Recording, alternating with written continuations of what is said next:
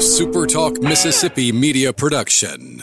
Hello, ladies and gentlemen. This is Jamie Creel with Shelter Insurance. Come see how we've built a name that you can trust and why it is a must to get your free quote today with our Switch and Save. Located in Ridgeland and Flora, Mississippi. Give us a call, 601-992-6000.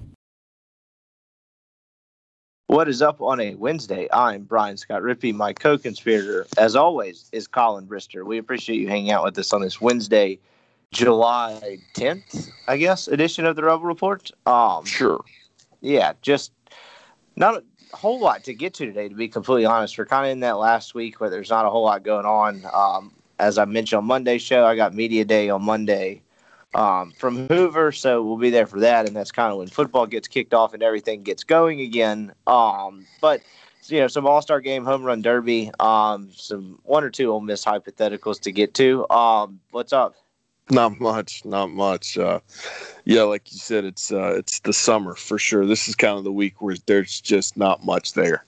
Yeah, it's the worst week of the year when the ESPYs is on, because the ESPYs, they pick the one day out of the year where there isn't a single major four sporting event. That's the one day of the year where there's not a single NBA, NFL, Major League Baseball or hockey game. So you've got the ESPY tonight. That's kind of signaling the rock bottom dead of summer. But the good news is it's only up from there because, well, not really, but at least you've got baseball on for the next couple of weeks. And then really with SEC Media Days, you start kind of back gearing up towards football. They keep moving Media Days up, though. So, you have this, gap where you think this whole thing's back and football's back, and then it doesn't really turn out that way because after Media Days, you've got a whole another 2-3 weeks before anything ever actually happens.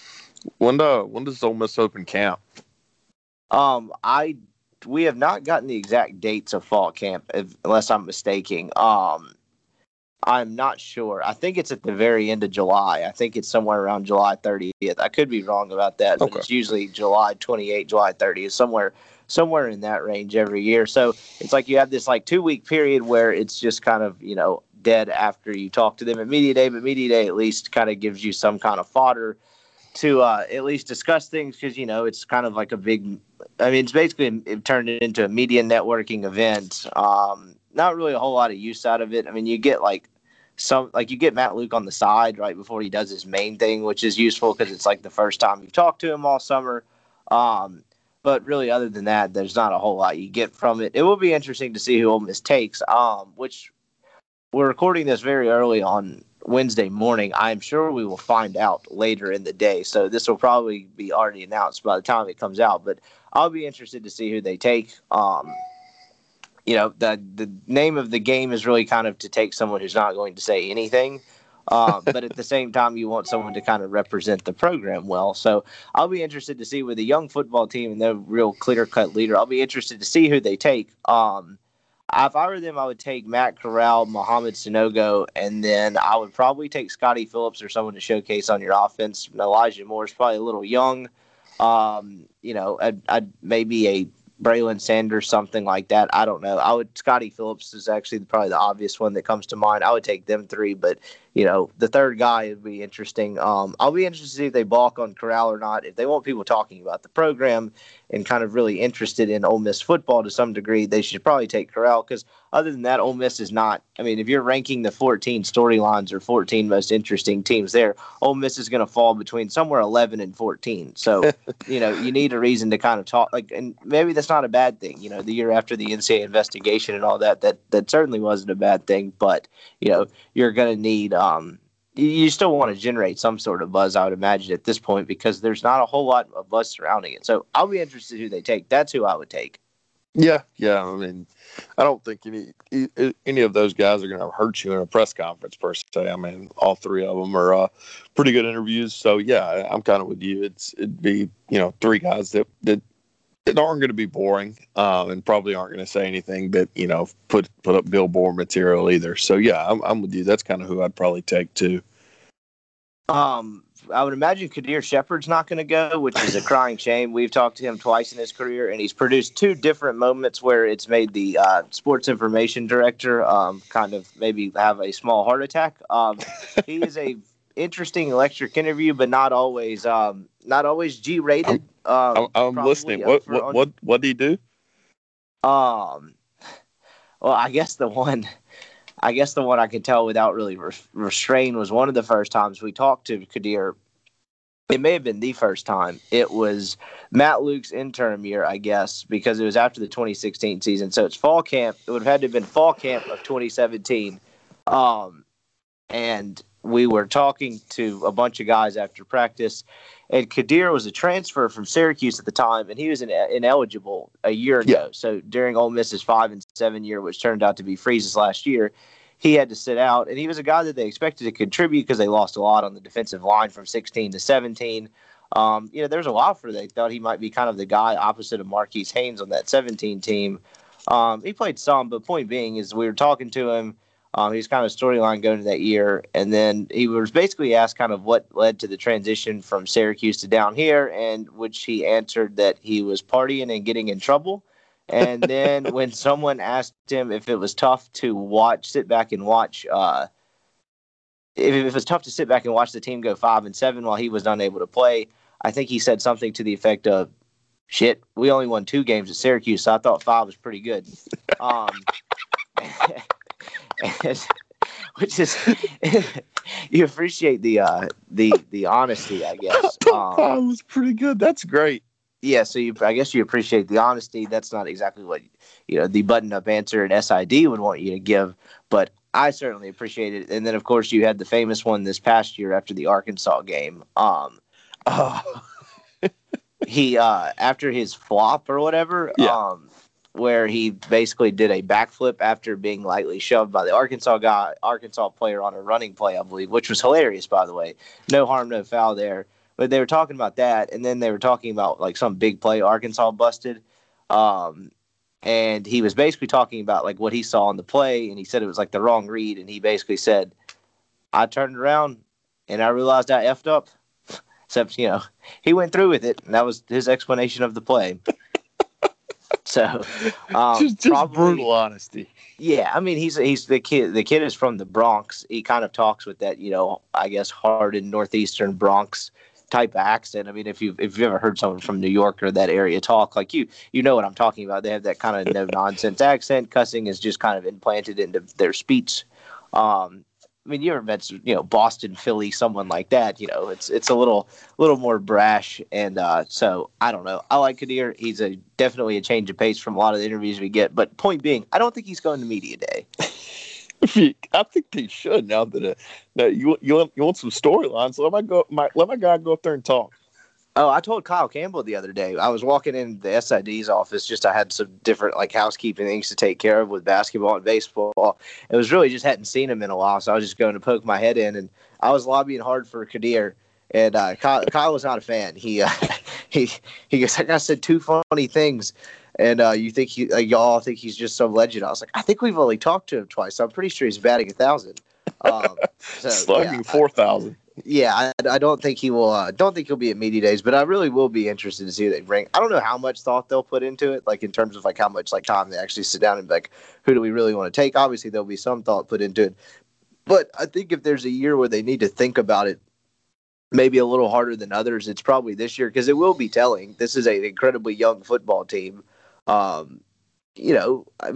Matt Corral's kind of perceived as the leader, and I'm not saying he can or isn't AB, but at the same time, he's a redshirt freshman with 4 games of experience under his belt. So, do they trust him enough to go on a stage in front of those people? And honestly, they should, because, if you can't handle – if you're not able to get up and conduct yourself, I guess, in a buttoned up and, appeasing manner, I don't really know the way I would describe it. Basically, if you can't handle that kind of stage, then do you really want that guy being your quarterback of the SEC? Or, I guess it's not that cut and dry, but you kind of get what I'm saying. It'd be indicative of, I guess, leadership qualities. Sure. It's not some guys just aren't good with media, and it's not, but Corral's not one of those guys. No, he's not. He's been fine. I don't want to make it sound like that. I feel like they would give off that impression, like it would unintentionally, intentionally, whatever you want to call it, give off that impression if you balked on bringing him, because he is your guy. Sure. Yeah. I would think they probably need to bring Corral, Phillips, and Sanogo. Like you said, it kind of feels like those are the 3 leaders on the football team.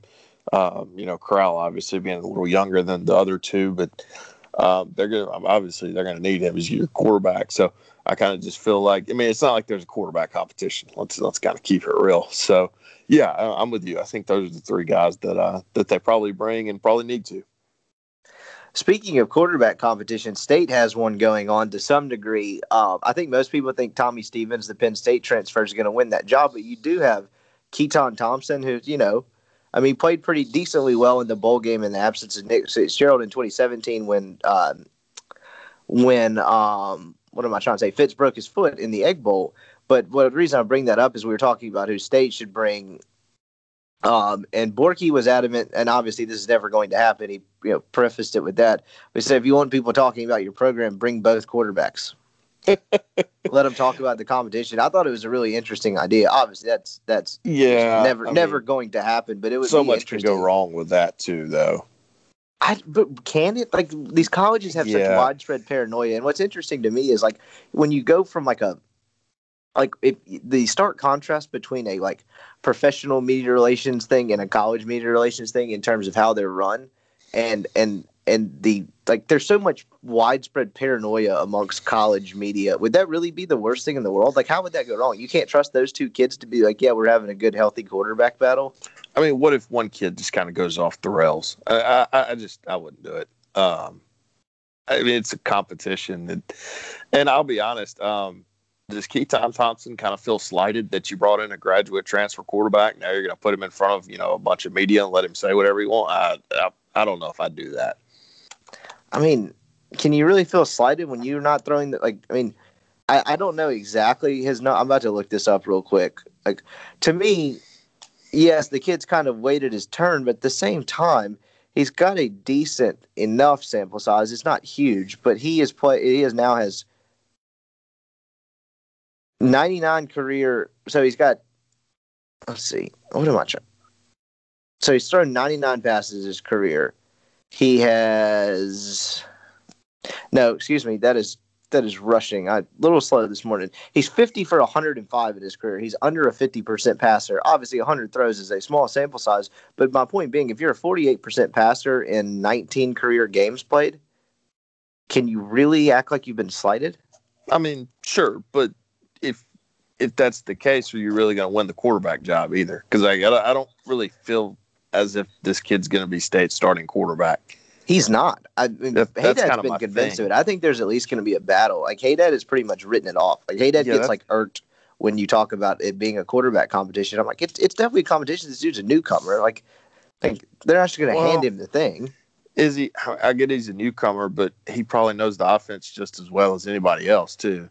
Sure, but that's not necessarily my point. You've just never really seen much of this kid playing football at a major college level. It's not, the familiarity certainly helps. Doesn't State have another quarterback that might win? Schrader? Yeah. I don't think that does not sound from, talking to Haydad and Little, I've read, that does not sound like a promising option. Anyway, not really the point. I just thought it was interesting that, Borky brought up the points like, what if you brought two quarterbacks? Like, well, people would definitely talk about your football team. It might not necessarily be in the way that you want, but I mean, Ole Miss and State are not anywhere close to a top half storyline in the conference. Like, sure, but neither one are expected supposed to be pretty good. Although State's win total is at 8.5, I still don't quite understand that. But if I'm Joe Moorhead after what I pulled last year, I'm not sure I want people talking about my football team. Yeah, I guess maybe you want to go under the radar or something. I don't really know, but I don't necessarily blame him a lot for last year. I mean, Mullen used quarterbacks in such a unique way, and then when you inherit a quarterback that literally does not know how to throw, it's tough. Yeah. But man, that defense lost 5 games. Because the offense was atrocious. But now we've gotten off the rails here, but I don't really care. But it's you inherit a quarterback that can't throw, but then also you didn't do yourself any favors by not giving your best player Colin Hill the regularly. Ball. Yeah, that's that doesn't seem wise at all. Yeah, that seems the opposite of wise. Yeah. So anyway, I don't know. I thought it was an interesting point. One of the first things I had for us to get to today was the continuation of this series we're doing on radio, which we have modified because the radio we're trying to do the top 4 at each position in the history of the state of Mississippi, like best college football players at each position in the history of the state of Mississippi. Y'all going to do punters? We have not gotten that far. Yesterday during the break, we did wide receivers. Yeah, I think we're doing it every other day. So I guess Monday we did wide receivers, and then we let everyone vote like through Tuesday. And I guess we'll pick one up today. We were trying to figure out how to do offensive linemen during the break the other day, and I was like, well, that's going to bring out a ton of internet experts because, 90% of football fans have zero clue how the offensive line works, how to play a good offensive line. But, man, you make an internet poll with Mississippi State and Ole Miss kind of having a contentious battle for who gets on there. You're going to have some freaking cut, chip, block, footwork experts, all kinds of stuff on the internet. It should be a wild time. I generally hate things like this, but, it is what it is. It is the summer. But long-winded way of saying we've got receivers today. So this one, like we did the other day, where I just kind of am interested in naming the four. Like, obviously, I'm not putting out a Twitter poll from this podcast to be like, hey, who do you think's the best Ole Miss receiver of all time? I just kind of want to listen to the conversation. Okay. I can get the four I had. Easy. The four I had were Brown. I'm going to put Brown and Treadwell on there, and then I'm probably going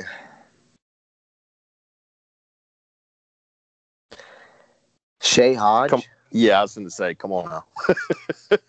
And then, I'm trying to think. I got I did it in I spit out two there really quick. So I was trying to think of 3 and 4. I mean, Moncrief was really good.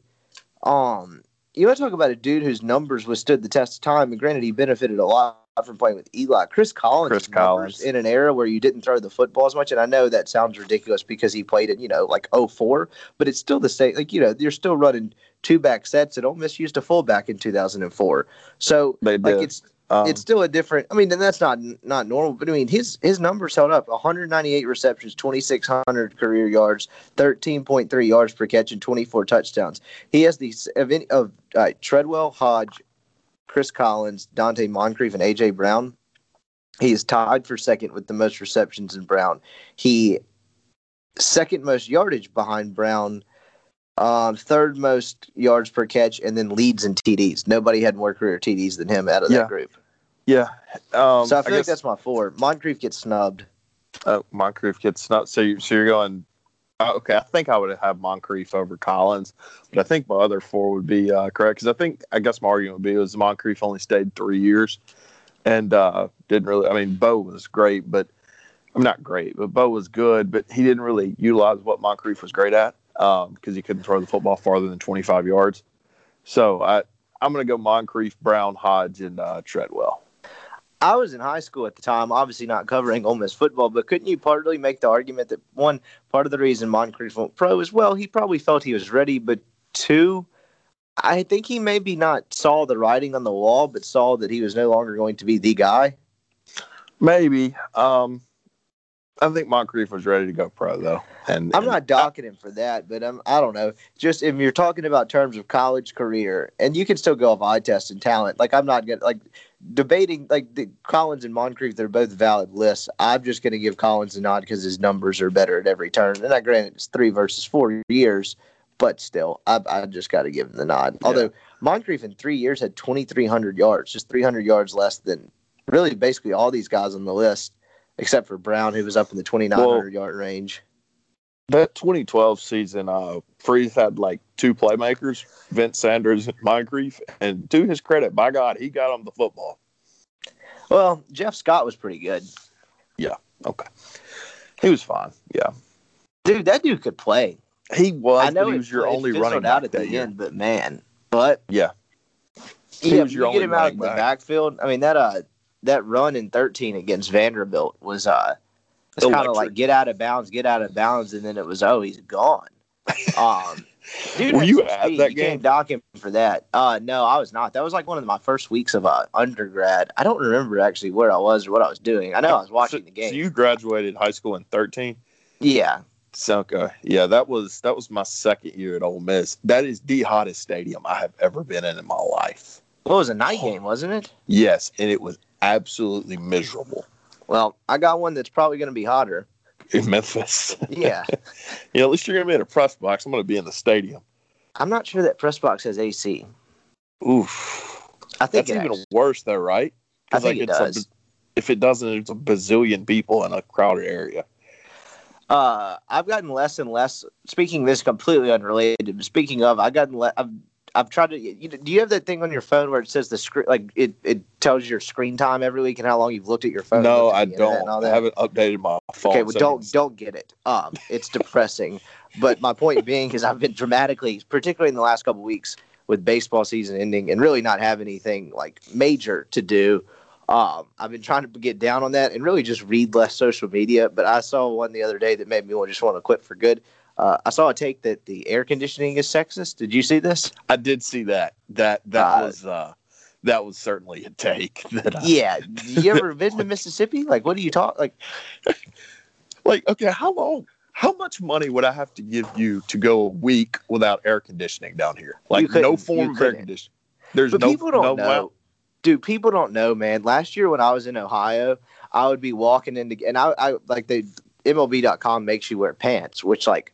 Yeah, not in that sense. Like no shorts. Like not. I'm not talking about. I was trying to run in there in undies, but like, so you have to wear pants. So I would show up every day and pretty much button down, a golf shirt, and jeans. And it was where I had to park was a decent like little walk down the riverfront to the stadium. Yeah, but like I'd get in there every day, and all those dudes would complain. Be like, can you believe how hot it is? Now, granted, it's 90. But the humidity is a fraction of what it is down here. And I'm sitting there. I remember there were 4 or 5 days, literally, I was walking down the riverfront, and I was like, man, what a beautiful day. This is awesome. Like, I'm so glad I would be outside today. That you get in there, and they're just all complaining about how hot it is and how just July in Cincinnati is the worst. I'm like, you people have no earthly idea. So, like, obviously, this person that wrote this thing talking about how bad air conditioning is and how, like, it makes like women colder, whatever the take was absurd. It like what it makes women colder in the workplace or something like something, and they're less productive. It's like they've never people like that. You're just showing your hand. You've never been to the South. Like you come here in July or August, and you're going to argue that air conditioning is bad. Like that just there's no logical way to do that. I mean, I did appreciate that her then like saying, well, other countries have figured out a way. I'm like, no, they haven't. Yeah, they just don't. Yeah, no, they haven't at all. They just don't have the option. So it's hot as hell over there. Yeah, the no AC thing is just mind-boggling to me because like I'll never understand that one. Anyway, we got very off topic there. There's not a number that I could give you for no AC for a week. Well, what time of year? Like right now. Oh no, absolutely not. That would be awful. I've been to the Neshoba County Fair a couple of times with some friends, and like they have like one of them had a cabin up there. And, like, even staying in that for a week and there's no AC and those things, and it's just fans, or at least the one I stayed in, there was no AC. I'm pretty sure most of those don't. It's miserable. Like, I have fun there, but, like, it's just miserable. You couldn't pay me to sweltering. Yeah. We had a heater go out at one of our houses in college one time, and it took the guy about a week and a half to fix it. So there was a 10-day period where we'd be watching Monday Night Football in our living room and had gloves on. It was terrible. We would wear a jacket and gloves. I remember I slept in a North Face for a week and a half. They wouldn't come fix it. It was some kind of I can't really. God, this is testing my memory. This was my junior year, so this is about 3 years ago, and we had something was up with it, but it was like. I say it maybe was a week and a half. It like happened on a Thursday. We didn't know it was officially broken until a Friday. They couldn't come until like the next Tuesday or Wednesday. So maybe it was like a 6-7 day thing. Jesus. But like we're in there watching football with literally no joke. One of my roommates put gloves on, and then like I had like a snow hat, and we're sitting there, and I'm sleeping in a North Face. So anyway, you've had temperature. Good. You've had some homeowner experiences. Yeah, it was an older college house. It just went out. Like, it was fine. Like, the landlord fixed it and everything. Like, it was fine. But, like, that 6 days was terrible. That might have been the weekend that I went home. Jeez. Yeah, but I don't know. It built character, that's for sure. But anyway, environment controlling, temperature controlling devices, whatever you want to call them, I'm a fan. I'm not going to complain about that. I'll be anyway, sexist. We got off the rails there. So, what's your 4? Receivers. Oh, it's Treadwell, Moncrief, Brown, and Hodge.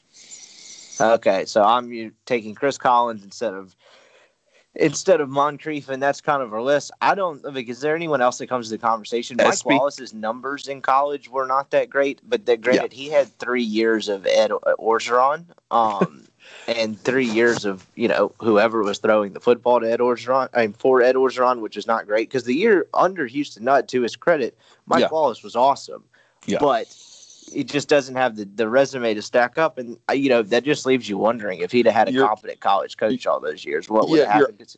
He's had the best NFL career of all of these people. Yeah. Your honorable mentions are what? Wallace, Mike Espy, and probably Vince Sanders. I mean, shoot, I don't know. You could go a couple different ways from that. Vince, I'm trying to think and I'm having trouble going past 1998, 99 because I was very young back then. But Bill Flowers. Yeah, Bill Flowers was good. Corey Peterson was good. That's Corey Peterson catching the pass in the Egg Bowl is my first actual sports memory. God, that was a long time ago. 23 years? Yeah, wow. Who are we missing? There's definitely one or two names we're missing. That's all I can remember, to be honest. Yeah, I mean, I'm sure we're missing somebody easy, but I can't call. Yeah, I can't think of anyone. I don't know. You have honorable mention, send them to us.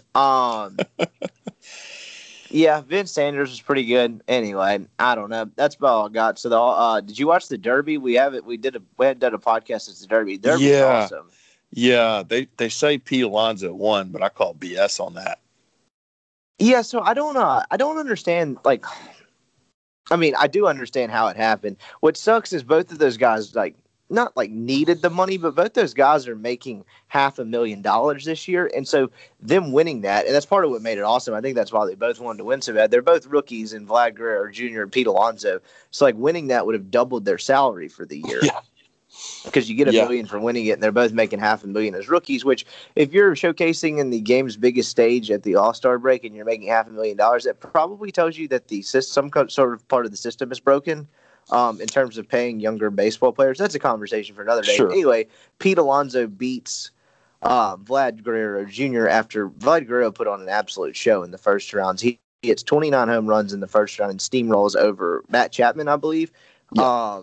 And then in the second round, he and Jock Peterson, which was really the moment of the night, have this legendary – I mean, isn't it technically 3 overtime things? They went to a bonus round – they went to a minute. They tied at 29 or 30, went to a minute bonus round, tied that, went to a 3-swing contest, tied that, and then went to a second 3-swing contest. And I think the first 3-swing one to send it to the second, Peterson hit it over the fence by a foot.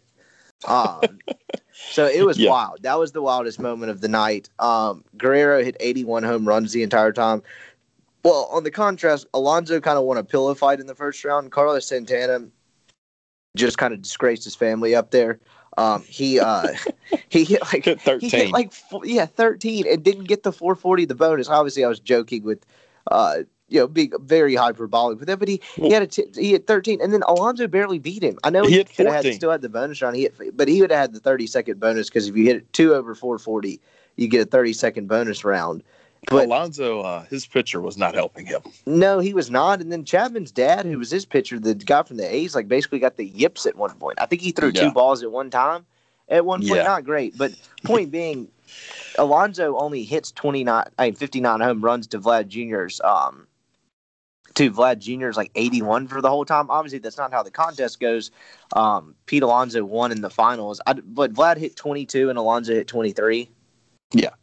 In the final, which kind of stinks because it felt like Vlad Guerrero Jr. stole the show. I like Pete Alonso. I'm glad he won, but it's one of those rare instances in the new format where you walk away thinking the best guy did not win that. Yeah, Vlad was just pulling home runs. I loved how Ronald Acuna is just taking pitches to center field, taking them to right field, pulling. Acuna won if there was a spray chart contest to where you could see where you could flex where all your power is. Acuna won in a landslide, but unfortunately, that's not the name of the game. The name of the game is to hit it as far as you possibly can, as often as you possibly can.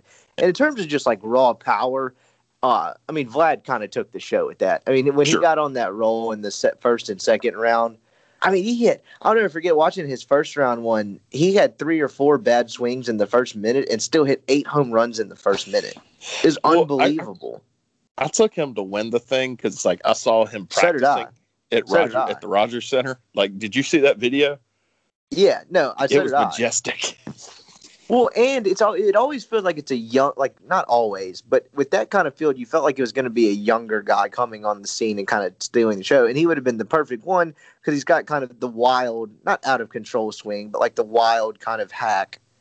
And like, I don't know, it just felt like he was going to kind of be the one that came on, and he was to a degree. What I didn't like, I'll nitpick Alonso a little bit.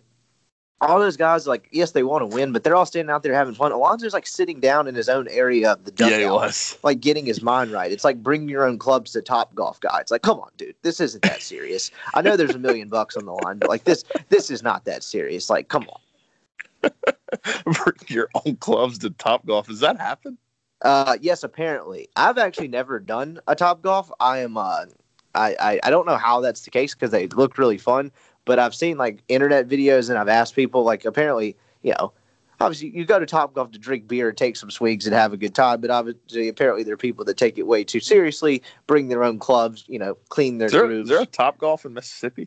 There is not, I don't think. Okay. I mean, Jackson would be the place where it would be. Sure. Yeah. There's not. I believe there's one in Memphis and Birmingham. I need to go to one of those. They look pretty fun. But point being, Alonso took it a little too seriously for my liking.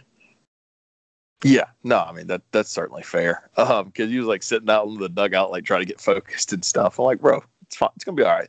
Yeah, and no, at the same time, if doubling your yearly salary is on the line, I'm not gonna knock the guy, I guess, too much for being too serious. But at least like Vlad was in the same boat. Vlad's making like a truncated version of the minimum because he got called up earlier this year. He's making like $470,000, which is just a crime. Yeah. Don't get me started on that. There's a lot of crimes in baseball.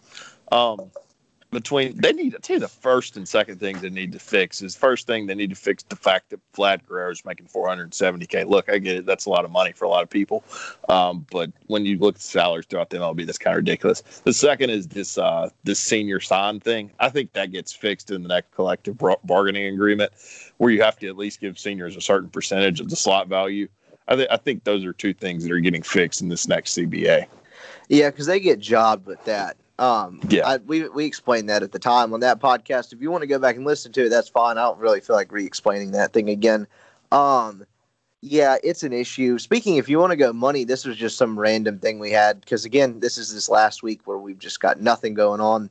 We did this on the radio show yesterday. He's talking about how much guaranteed money is going to NBA players. Yeah, good God. Tobias Harris makes twice as much money as Khalil Mack. Andrew Wiggins makes 3 times as much money as DeAndre Hopkins. Oh, that's not good. Oh, I'm going to keep going. DeAndre Hopkins makes less money than Kelly Olynyk. Oof. Landon Collins, yeah, like him or hate him, makes less money than James Johnson. Who is James Johnson? It's a fair point. You ready for this? Antonio Brown makes less money than Jeremy Lamb, who averages 10.2 points per game for the Charlotte Hornets. I mean, that's a pretty good career, but I don't think you should make more than Antonio Brown. Blake Griffin, 10 times Christian McCaffrey. Oof. Chris Paul, 10 times Patrick Mahomes. Well, I mean, I got two more. Okay. Odell Beckham Jr., within $1 million or two of Ian Mahinmi. Oh my God. Of the Washington Wizards. Borky put this together. I have to credit the source. And the last one, Zeke Elliott makes less than Markelle Fultz. Markelle Fultz hasn't played in a game, has he? No, he's played. He played sparingly as a little bit as a rookie in like a couple games this past year before his whatever he's got going on for the Sixers, and he gets traded. But I did some digging after this while we were talking about this on the show yesterday. Zeke Elliott, you remember when he got suspended for 6 games in 2018? Yeah. He had 269 receiving yards in the 10-game stretch during that. That is 14 more than Markelle Fultz has career points in the NBA. And guess who makes more money? Markelle Fultz. Yeah, isn't that unbelievable? The guaranteed money, and this part of this is just part of this is that you've seen an unprecedented rise in the NBA salary cap, and it spiked after the 2017 season to a level that like people had never seen, and then it's only continued to go up since. And so part of that is this what it is, and NFL is a different contract structure, and the owners have more power. Two different leagues, but it is funny to compare them like that. Kind of the main. I remember at the time in the summer of 2017. What am I trying to say? Oh, summer of 2017 when that cap spike went and every free agent in the NBA was just getting paid absurd money. Pablo Torre wrote a really long story on. Do you know who Tyler Johnson is? Do you have any idea who that is? No, I don't. So he is a shooting guard for the Miami Heat. I kind of knew of him.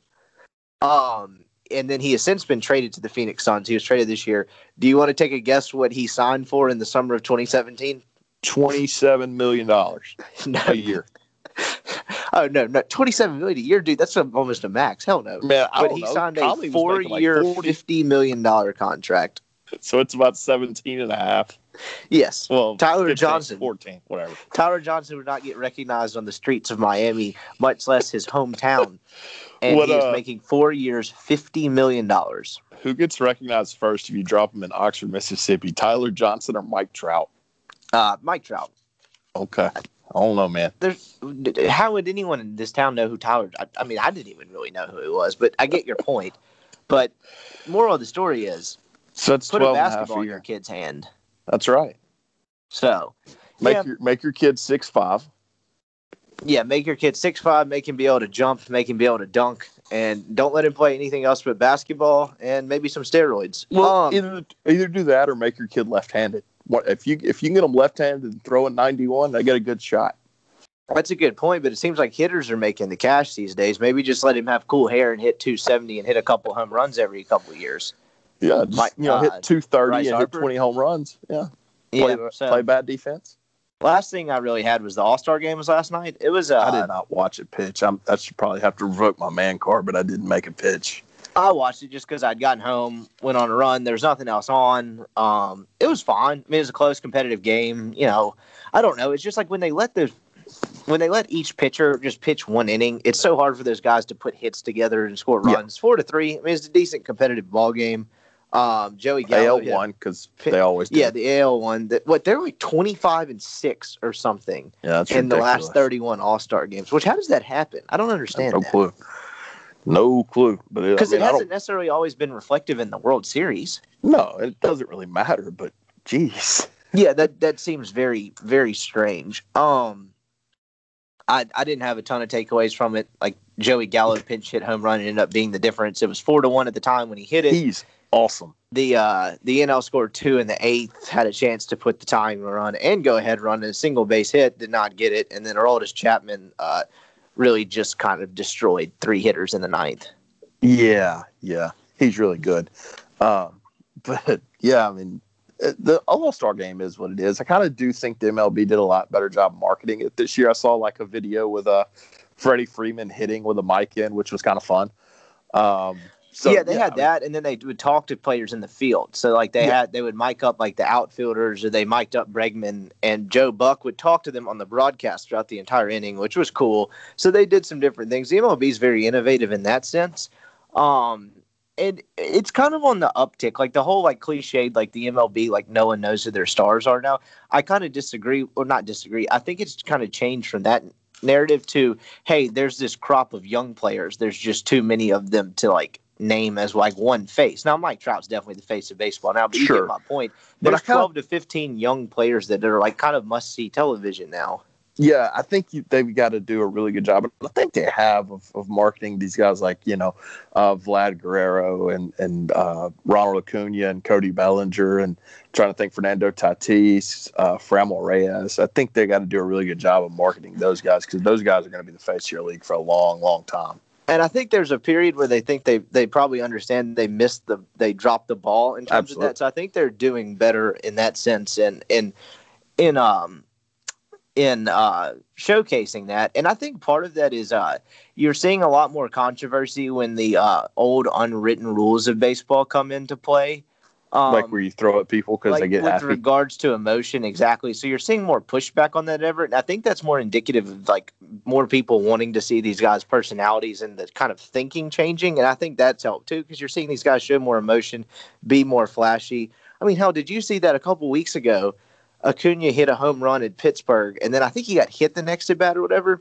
And like the Pirates color announcer, which is classic, just I'm sure some dude that played in the 70s and was like, put your head down and run, rub some dirt on it, eat dirt guy. Yeah, I remember that. Was like, where he's like, well, I'm not trying to justify it, but when he's got the jewelry and he's got all that stuff, it's like, what do you even mean by that? Like, shut like, up, bro.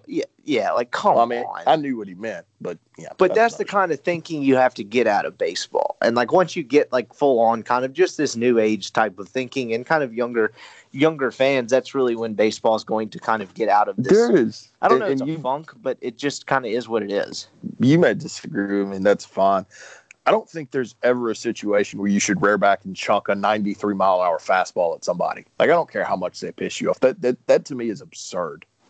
Yeah, because you get, I mean, not to like man card here, but like you could really, really do some damage to some dude. Like I love Jake Arrieta, but that comment he had the other day where he said he's going to put a dent in Todd Frazier's skull, it's like, easy, buddy. This is not there are rules. Yeah, like easy, man. Chill, man. But yeah, I'm not a big fan. Like, it's like if you don't want the dude to bat flip, then don't let him hit the ball 300 and 430 feet. Oh God! But it's okay if pitchers, pump their fist after striking somebody out or yell at the dugout. That's totally fine. Well, what's hilarious to me about baseball is they have all this stuff in the regular season and guys get so sensitive, but everything goes out the window in the postseason. You can do whatever you want.